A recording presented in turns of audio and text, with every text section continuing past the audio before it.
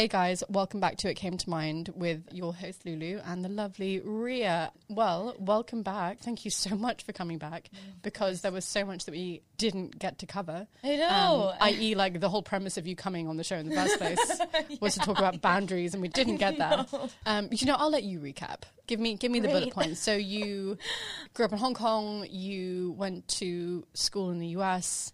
Correct. Yeah. School, like basic school here, university in the US. Shitstorm happened where everything that I'd been already growing up here combined with everything that happened in the US, including a sexual assault and anorexia, led me to then go into treatment, find out who I really was slowly, which sounds so cliche. It's not easy, obviously, but I was kind of like, look, I have to do what I want. I can't focus on what everyone else wants and what everyone else expects. I have to do me because it's killed me so far. So to not do that. So I think that's pretty much where we left off. It was like the lessons I was learning coming out of it. It was. And see, the last thing that you mentioned was actually a takeaway from your grandmother. Yes. About Vedanta. Yes. Vedanta. Yes, Did I say that right? Vedanta, yeah. Vedanta. Yeah. Okay. Exactly. So which is a Hindu, can you... It's a Hindu philosophy, a spiritual philosophy. It's ancient. It comes from the Vedas, those ancient scriptures. And the way that I understand it most simply is we are body, mind, intellect. That's our presence in the physical world. But none of that is permanent. We're here. We have a purpose. But the thing that's brought us here is our soul, our spirit, this energy that we all share. It's carried throughout all of us, and our body is the physical vehicle that enables us to do what we need to do. Our mind is our emotions, our intellect is our ability to tell, right from wrong, and it's the highest of the three. The intellect is the highest of the three? Yeah. So if you're like listening to something, it's probably like best to go with your intellect, then your mind, then your body. Kind of like bodies associated with like primal and animal instinct. Mind is emotion, so you're not being super, rational. Your intellect is the rational, basically. I think what our aim is to find balance within the three. So that they all kind of work in harmony and ultimately get us to this higher place of enlightenment. I hate using all these buzzwords that don't mean anything unless we have a specific meaning tied to what you've gone through. But for me, enlightenment is just basically getting to some sense of being good with myself, being happy with myself because I'm being authentic, being who I am. I'm achieving my true purpose in the world, my soul's purpose, without giving a shit what anyone else thinks. That's my kind of real life enlightenment meaning. Because if I take it too extreme, then it's going to get into like not fearing death, not wanting, like detaching from relationships. I have all of those in my life right now, and I'm very happy. And so I want it to mean what it means for me and my happiness rather than take it to an extreme that would actually probably be unhealthy for me. Yeah, do you feel that that's, I know we're going a bit deep here. Well, no, I think I do completely understand why detachment is the premise of all these kind of spiritual teachings, that if you've gone to any kind of spiritual class or read a book, like it's probably the first word you'll read. I was a very, very attached being as a teenager. The things that I would get upset about, the things that would knock me off my stability, I just emotionally, I let everything get to me. I took everything personally, and I think detachment from just a human standpoint, it's a total effective coping mechanism for not letting yourself get swayed by stupid little things that I definitely did. Can you give some examples of the things you feel back then you were attached to? Oh, yeah. Like if a friend didn't respond to a message I sent or a picture I posted and I didn't get a comment or something just as simple and stupid as that. Trivial. Yeah. I would be like, oh, my God, she's mad at me. What did I do? And I would spiral into, oh my God, I did something wrong. I have to make it up. I have to call her. I have to do this. I have to do this. I'm like, I did something wrong. Do you know what I'm hearing though there? Like, it's about I. Yeah. So while in treatment, and this treatment was actually the first place I remember one of the therapists talking about this element of like, we're thinking so much about ourselves. It was more about us in treatment worrying about our bodies and going out into the world and being like, oh my God, everyone knows, everyone's looking at me, everyone's this. And this was a concern for a lot of the women there because we were going through a massive body change from what our bodies looked like as we were getting fed up to what was a healthy weight. We were very concerned about the rest of the world looking at us and knowing. I totally know what you mean. Yeah. I totally know what you mean. I remember one of the therapists going, people have other shit going on in their lives. They're not all focused on you. It really was such a tough love but excellent thing to say for all of us because it's true. I mean, no one out there knows what we're going through. If we're in the grocery store, if we're at a coffee shop, we are holding all of this baggage about us. Only we know what we're going through. No one else is going to look or say something on purpose to actually get at us, you know? What kind of thing were you maybe scared of? Like what was going through your mind when your body was going through these changes? Like what was... Okay, well, in the first week of my treatment, so obviously I'm at my most emaciated point still, and we had a field trip. Every Sunday we would take a field trip together, the treatment women, to get us out and do something. And it was a risk because we're all in different points of our recovery and we're going out into the quote-unquote real world where we're not confined by these protective walls where everyone knows what's going on and what not to say and what not to watch and what not to read. And you're out there with all these triggers awaiting you, right? It was me and a couple of girls walking past a car in a parking lot. And this man, an old man, looks out of his window and yells out, "Hey, girls, why don't you eat something?" This is the first... Oh, my goodness. This was actually not even the first week. It was like the second day of my treatment. And I burst into tears.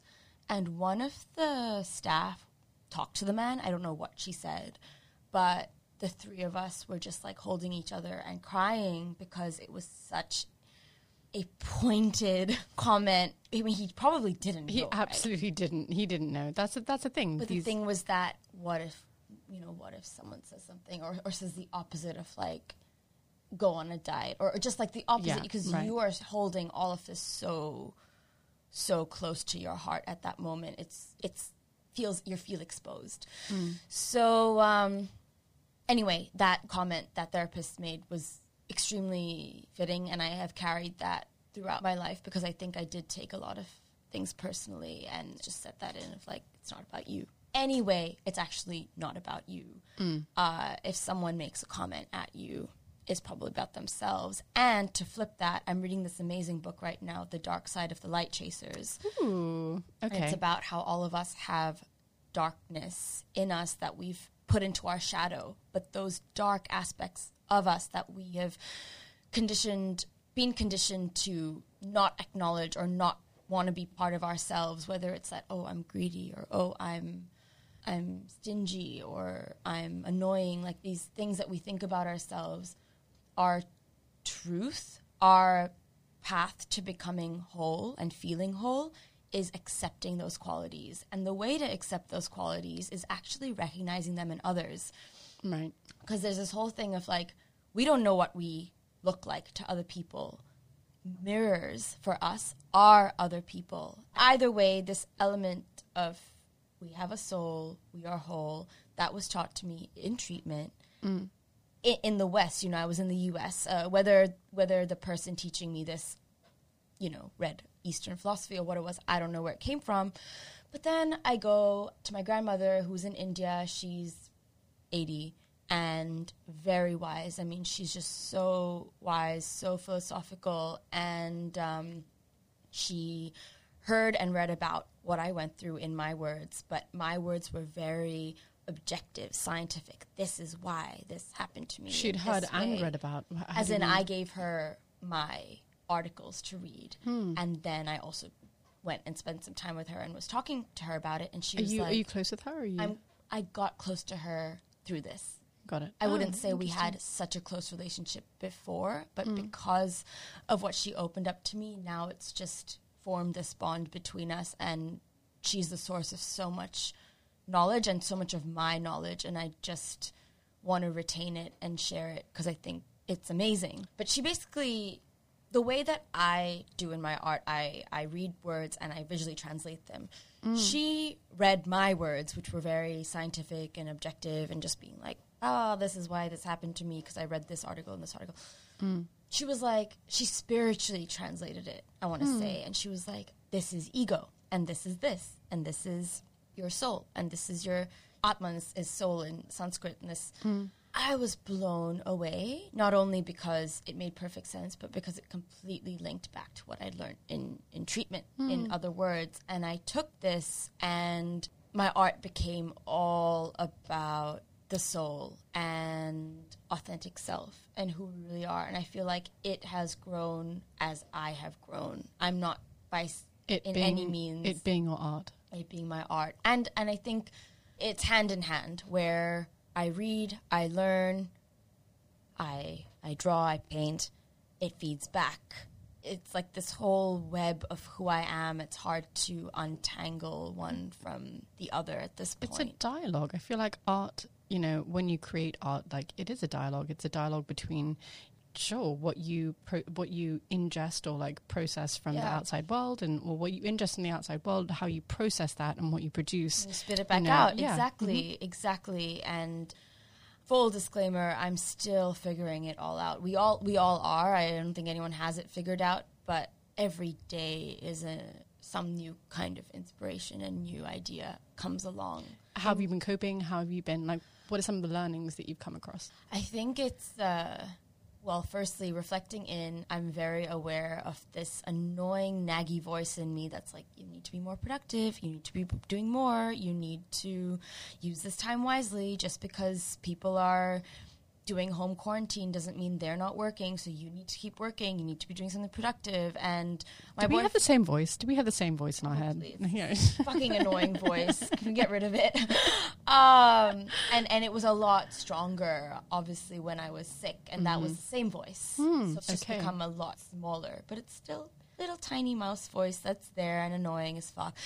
And but you're aware of that voice and you know what it is. Yeah. But and I think that's like a huge step forward. So I don't forward. act on it anymore, right? And I'm like, okay, I will deliberately be as unproductive as I can. Yeah.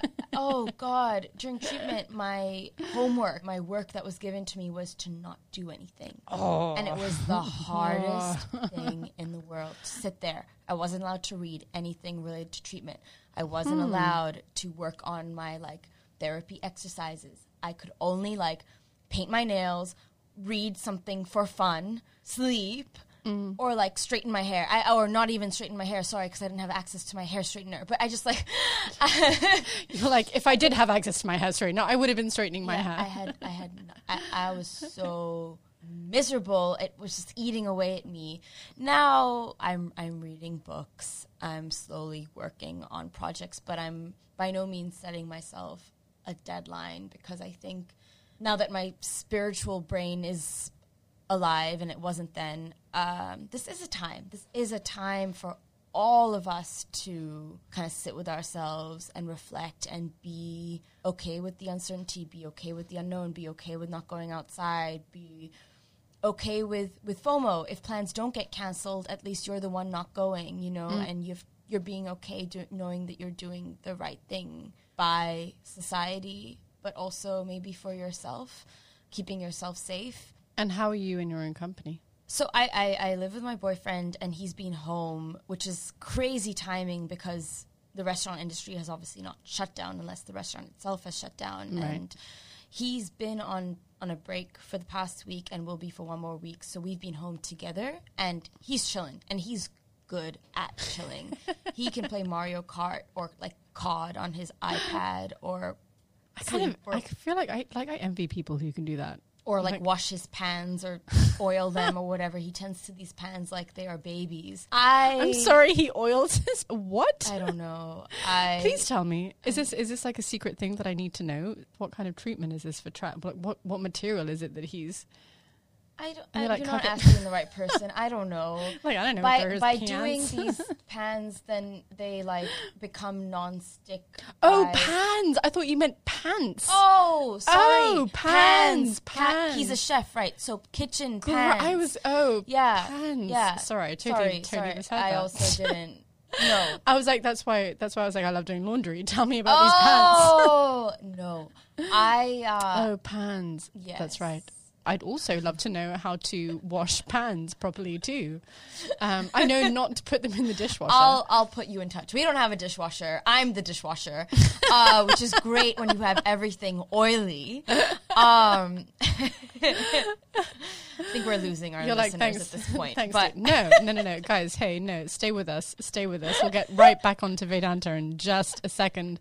But how to wash pans is like top priority right now, especially in the time of Corona. yeah, with reading. So my friends might kill me because we have decided this is going to be a secret club, but I have a newly formed book club where we all read our own book. So it's not your classic book club of like you read The same book. the same book and talk about it, because I think we all realize we have different tastes and that we could use that to our advantage. And I highly recommend this to groups of friends, peers. Maybe you don't even know each other that well, but you feel like they all read and you could benefit from sharing your thoughts, because we meet once a month. We talk about the books we've all read in that month, and it's become more like a sharing library, which is awesome. I think it's just like the best social kind of gathering thing you could do, really, because you get into great conversations like the ones we have, and everyone is coming from a different place and different interests. And I guess in this line of me being everything I need to do has a purpose and be productive and work towards my work, and I read nonfiction. A lot of it falls into the spirituality or self-help or psychology categories, and for the first time in a long time, I borrowed from a friend a fiction book. And how is that experience? I haven't started it. Oh. I've still been reading The Dark Side of the Light Chasers, but I'm going to finish that soon and start my fiction book, which is The God of Small Things, which I've only heard good things. I've been wanting to read it actually since treatment, when someone recommended it to me then. So it's only taken me 4 years to get a copy. Do you know, that's okay. I think everything falls into place at the right time. So this is the time. Agree. Yeah. So reading's been a big one during this age of Corona stuff. But yeah, so grandmother, wealth of knowledge, she inspired you to, delve into a more spiritual approach perhaps to your art and your work and kind of go down that path. Correct. And I guess around the same time, I don't remember if we covered this in last time. I'll just say it again and we can figure it out later. Around the same time that year, which was 2016, I read this dim statement by one anonymous Emily Doe. It was the Stanford rape case, which, the statement itself went viral.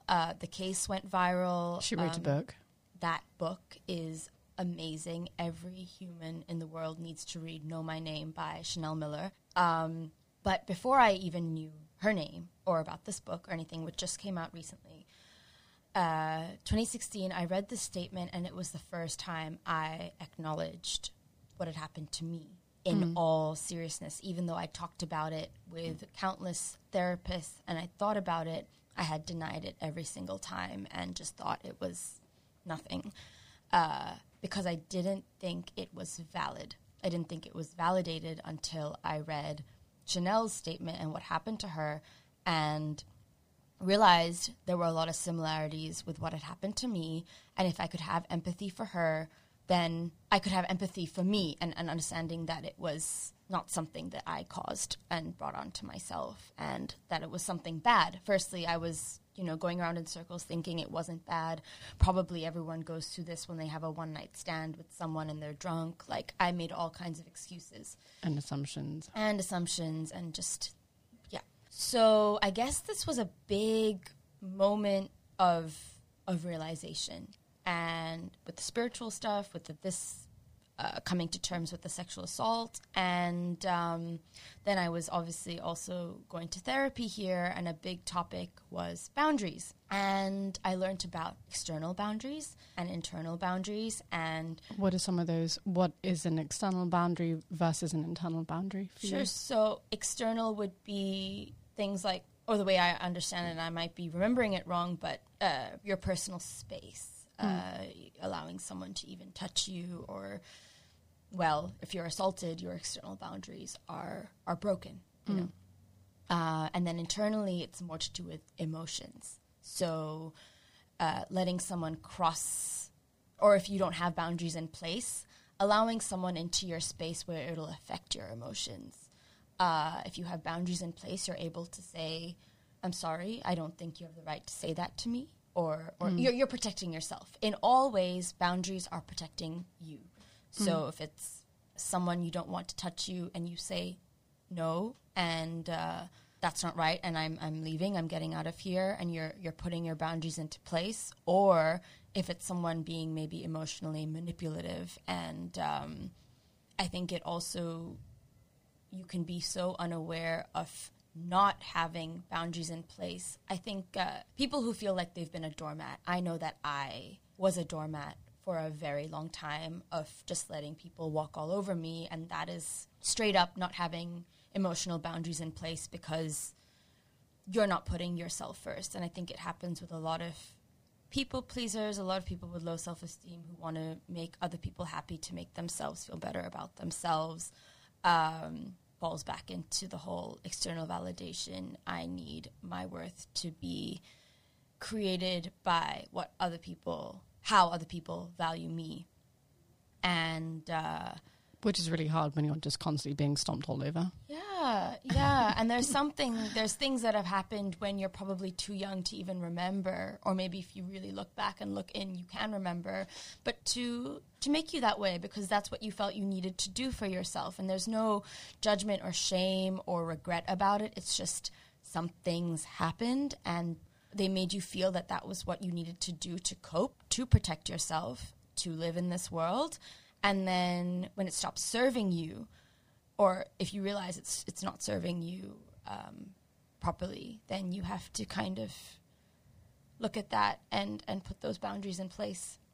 And how did you learn what those boundaries were, or how did you learn to build those boundaries for yourself after that? It wasn't easy because therapy also involved bringing my parents in and talking about the things that had happened in my childhood to maybe make me conditioned to be a people pleaser, to put others first. And the things that So this is essentially like family therapy. It was. They say that, a person with an eating disorder, it's actually a family then with an eating disorder. There's something that's gone on in the life of that person to create this. And I understand that because it's an image thing, it's and when I say image, it's not just surface, but like it's how you navigate through the world. It's not like it's how, maybe I'm not articulating that, but I very well, but I think, so the thing is that I can't generalize for everyone, and everyone has a different story. Everyone has a different experience. The only thing that I can share is my own. What happened with us, firstly, I found it very difficult because I did not feel comfortable blaming my parents, which is what it seemed to me like therapy was trying to do, except it in the end wasn't. It was coming to just understanding, accepting, and moving on. But I had a hard time as an Indian daughter, Asian culture. You're supposed to only have respect for your parents and your elders.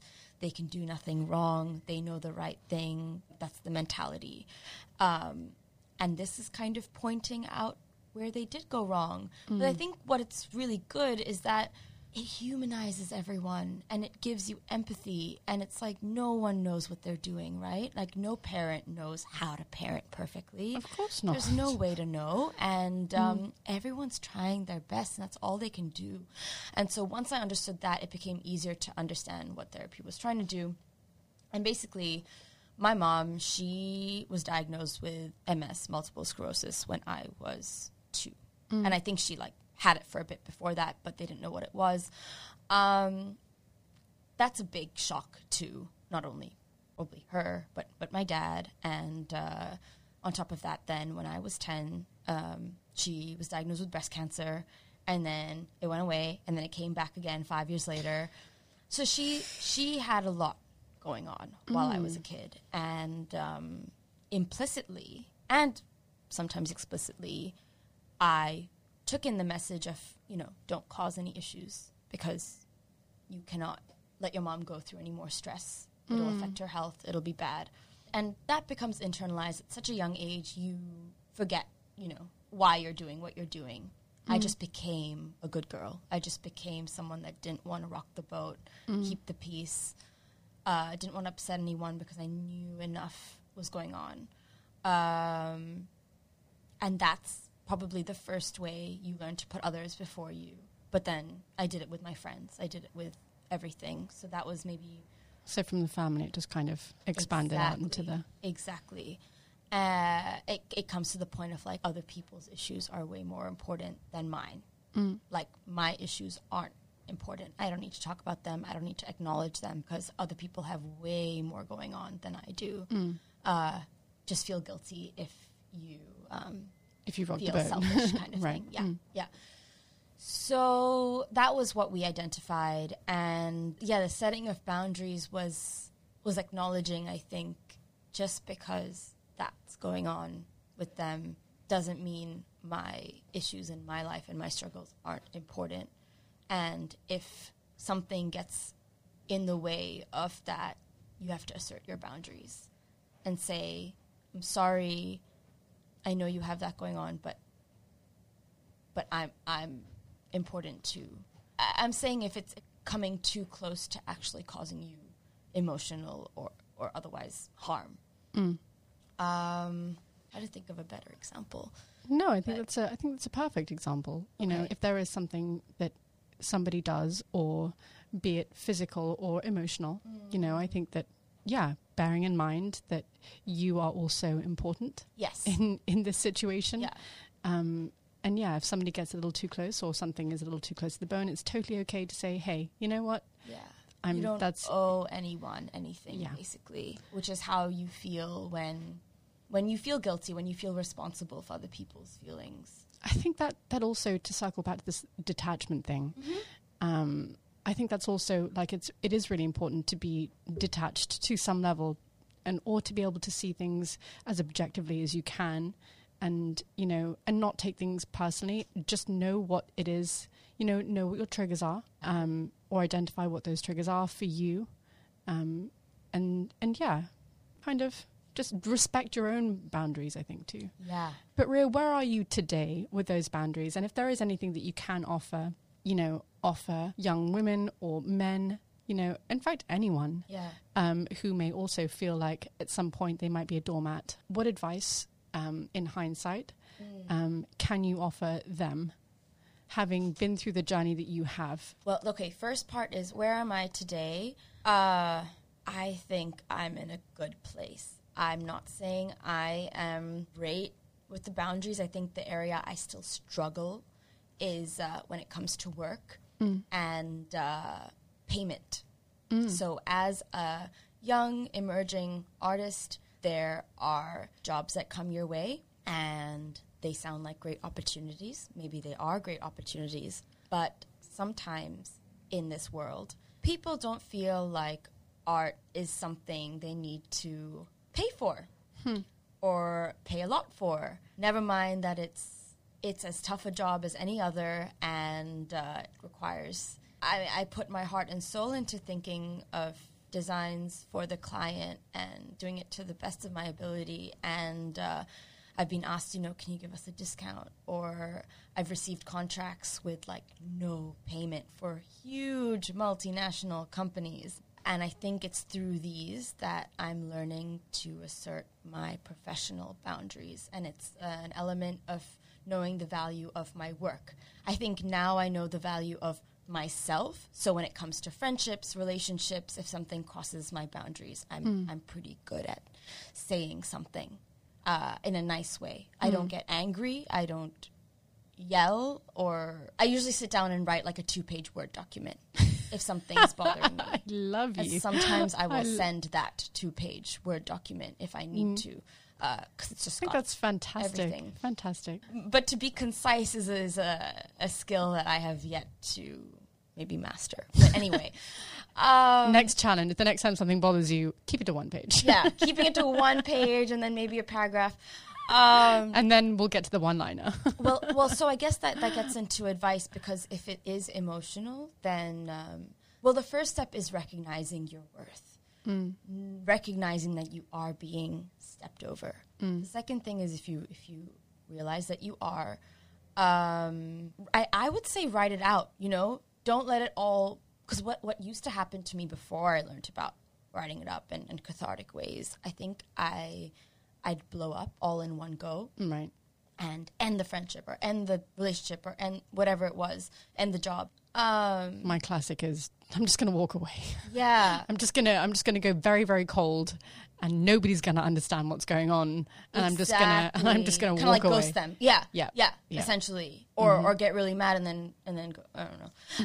But now it's a lot more thought given to it to make sure that I'm not only protecting myself, but also kind of imparting some kind of lesson, or just breaking it down very clearly. Maybe they need it. They need to learn. I like to think that everything I do isn't only a learning lesson for me, but also hopefully for someone else.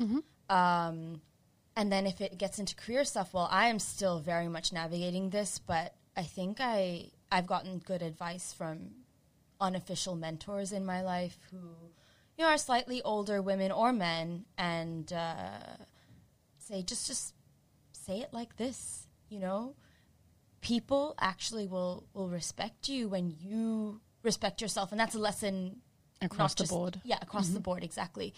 And they will realize that when you know your value, they need to know your value, and so you just have to fucking tell them what you're worth and what your time is worth. And it's an everyday struggle of me being like, oh, am I charging too little? Am I charging too much? What if they don't think it's worth it? If they don't think it's worth it, they'll tell you and you can move on, but it's about you knowing what you're worth and what you deserve at the end of the day, in treatment from colleagues, from friends, from your parents, from family. I think where I struggle also is in this Asian culture, which you might relate to, is this: you owe your family and older people respect no matter how they are. It's a filial piety thing of, they're older, treat them with respect. But why I struggle is if I'm not being treated with respect back, I don't really care. I'm not going to take it. I'm not going to yell. I'm not going to snap, but I will make it clear to myself that they're not worth the time. I don't want to have anything toxic in my life anymore. I think those are some fantastic parting little gifts. Thank you so much, Ria. So to recap that, beware of toxicity in your life. You don't need it. Yes. Know your worth. Yes. Know your worth. And, keep the respect. And that's respect for your elders, and that's especially respect for yourself. Yes. Both personal and with work and being professional. Exactly. Amazing. Thank you so much for those parting gifts. Thank you, I Lulu. appreciate that. And I'm sure our listeners, and I am truly, truly grateful. I'm grateful to have been here and to now complete the Yay. full circle. Yay. It's all Vedanta. I think that's how. I'm not sure how that goes. The circle of life. There Let's we go. We'll go. Yes, there you go. We'll go Lion King on this one. Thank you so much, Ria. Thank you. Such a delight.